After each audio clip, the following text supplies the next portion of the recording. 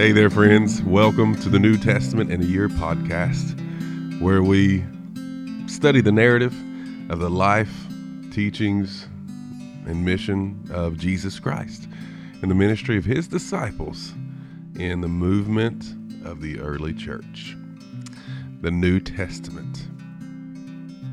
I'm Sean Bailey, and I'm happy to be reading this scripture with you, unpacking what God has for you, and how we can apply it in a very simple, straightforward manner. So, grab your Bible if you can, and listen closely if you will, as we read through the New Testament. Today, we are going into Acts chapter 8. Before we begin our reading in Acts chapter 8, let's preview. Like we always do, it's so important that we preview together what we're about to read so that we can have our mind's eye ready, focused, and looking for certain things. First thing we want to do is know where we came from, so to understand where we're going. In Acts chapter 7, we saw the amazing inspirational story of Stephen, the first Christian martyr, that amazing sermon that he gave that was bold, powerful, and that ultimately the religious leaders were so envious, jealous, offended, all the above, that they murdered him. He was stoned, he was murdered, and even in the face of his murder, that Stephen, with his amazing faith, and saw Jesus at the right hand of the Father and said, forgive them. Amazing testimony of faith. And we see now what happens as a result. In Acts chapter 8, we're going to see an explosion of persecution. Stephen was the first, and it becomes a snowball effect of persecuting the early believers. And that causes everyone to scatter, to run away. You know, they're running for their lives, and it spreads throughout the local towns and cities and communities. That backfired because ultimately the gospel got to be spread as they were spread and pushed away. God's ability to work through challenging circumstances. Notice that. Watch for the Philip and the Ethiopian eunuch. This encounter between Philip and this eunuch. Watch the Holy Spirit guide and direct Philip, and watch the power of Scripture and the importance of evangelism. We're also going to see the power of baptism take a place here as well. We're going to be introduced to Simon the sorcerer and the rebuke that he gets from Peter. And we're going to be exposed to a lot of good life applications from this as well. So I don't want to dig too much into that. We got to read it first, and then we'll start talking about it. So let's read the scripture together. Here we go. Acts chapter 8. We'll start in verse 1.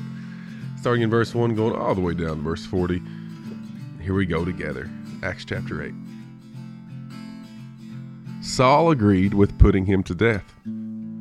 On that day, a severe persecution broke out against the church in Jerusalem, and all except the apostles were scattered throughout the land of Judea and Samaria. Devout men buried Stephen and mourned deeply over him. Saul, however, was ravaging the church. He would enter house after house and drag off men and women and put them in prison. So those who were scattered went on their way preaching the word. Philip went down to a city in Samaria and proclaimed the Messiah to them. The crowds were all paying attention to what Philip said as they listened and saw the signs that he was performing. For unclean spirits, crying out with a loud voice, came out of many who were possessed, and many who were paralyzed and were lame were healed. So there was a great joy in that city.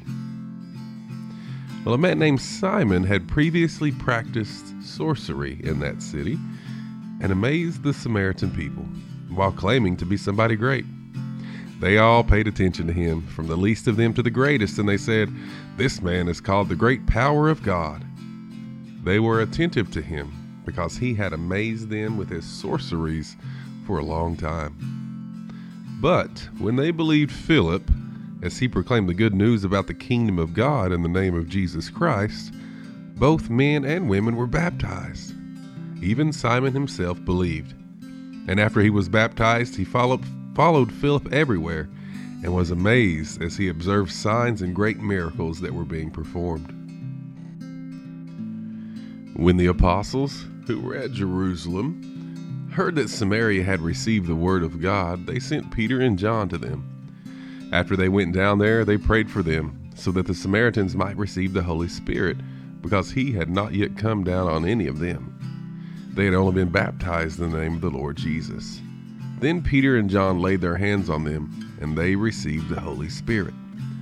When Simon saw that the Spirit was given through the laying on of hands from the apostles, he offered them money, saying, "Give me this power also, so that anyone I lay my hands on may receive the Holy Spirit."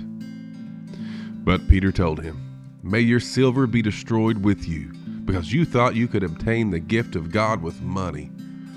You have no part or share in this matter, because your heart is not right before God. Therefore repent of this wickedness of yours, and pray to the Lord that, if possible, your heart's intent may be forgiven. For I see you are poisoned by bitterness and bound by wickedness." "Pray to the Lord for me," Simon replied, "so that nothing you have said may happen to me." So, after they had testified and spoken the word of the Lord, they traveled back to Jerusalem, preaching the gospel in many villages of the Samaritans. An angel of the Lord spoke to Philip, "Get up and go south to the road that goes down from Jerusalem to Gaza. This is the desert road." So he got up and went. There was an Ethiopian man, a eunuch, and a high official of Candace, queen of the Ethiopians, who was in charge of her entire treasury.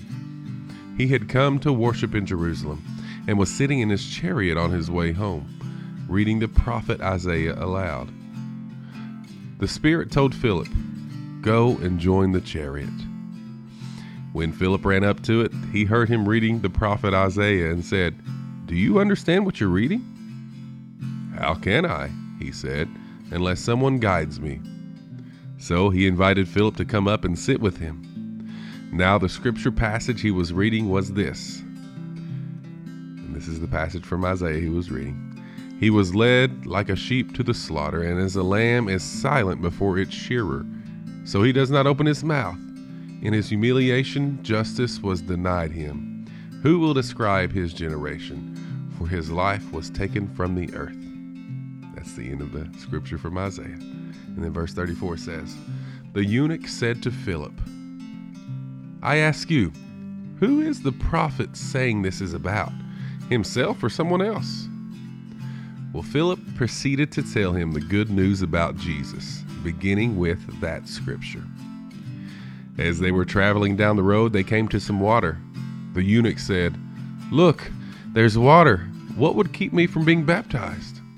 So he ordered the chariot to stop, and both Philip and the eunuch went down into the water, and he baptized him. When they came up out of the water, the Spirit of the Lord carried Philip away, and the eunuch did not see him any longer, but went on his way rejoicing. Philip appeared in Azotus, as he was traveling and preaching the gospel in all towns until he came to Caesarea." That's the end of Acts chapter 8. Let's take a moment to reflect on this, unpack, and find some applications from what we just read in our life.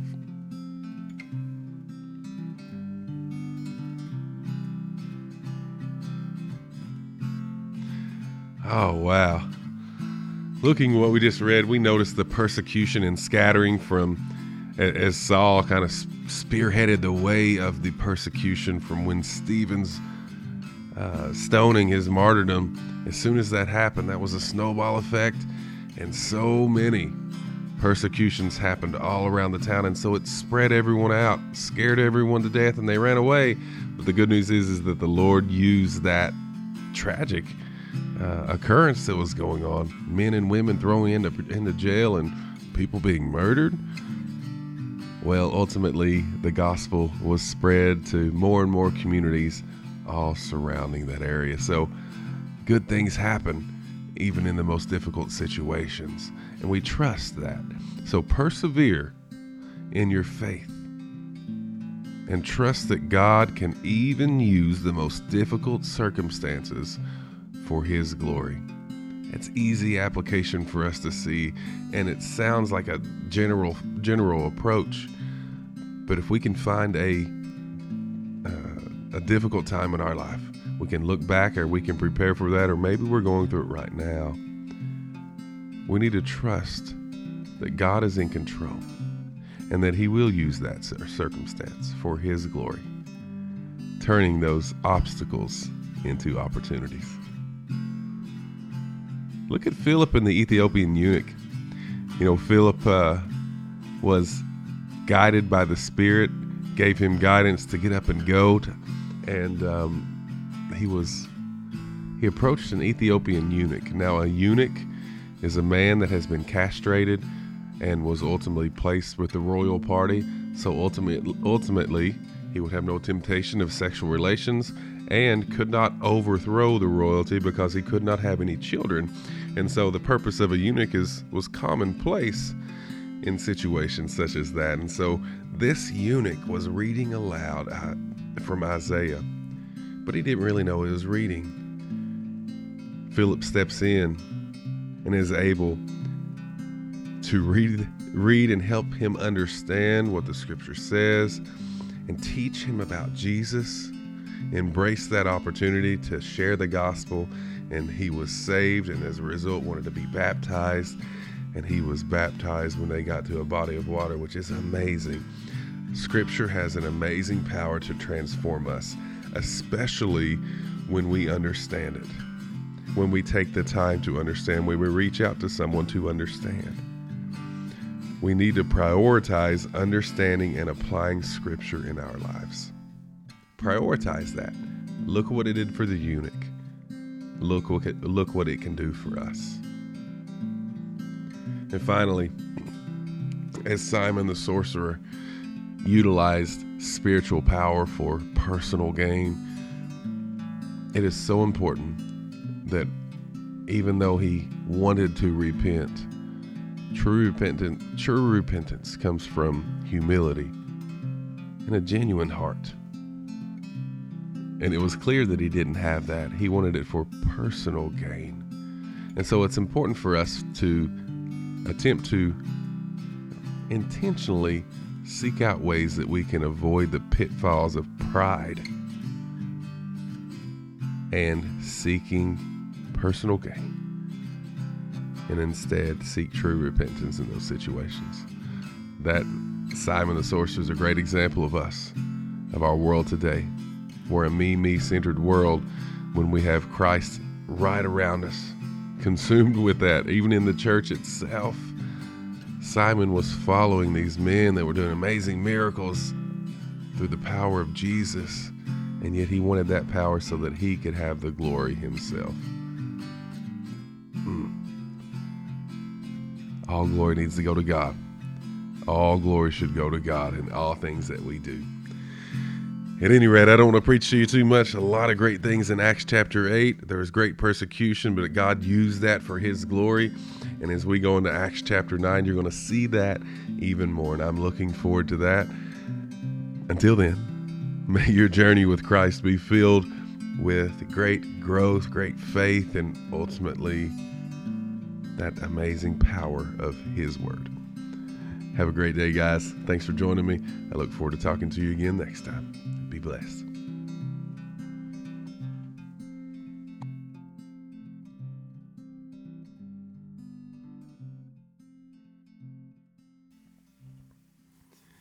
Thank you for listening to the New Testament in a Year podcast, where we simply read the Word of God and we try to unpack it so we can find application in our lives, knowing that there is nothing more powerful than God's Word. You see, Scripture is the only source that teaches us who God is and what God wants of us. My encouragement is that the Word of God will bless you and ultimately bless your friends and family. I'll encourage you to share this podcast with your friends, share it on your social media or by word of mouth. Join in, let's read the Word of God together. And through this, may God be glorified through our reading, listening, application, and understanding of His Word together.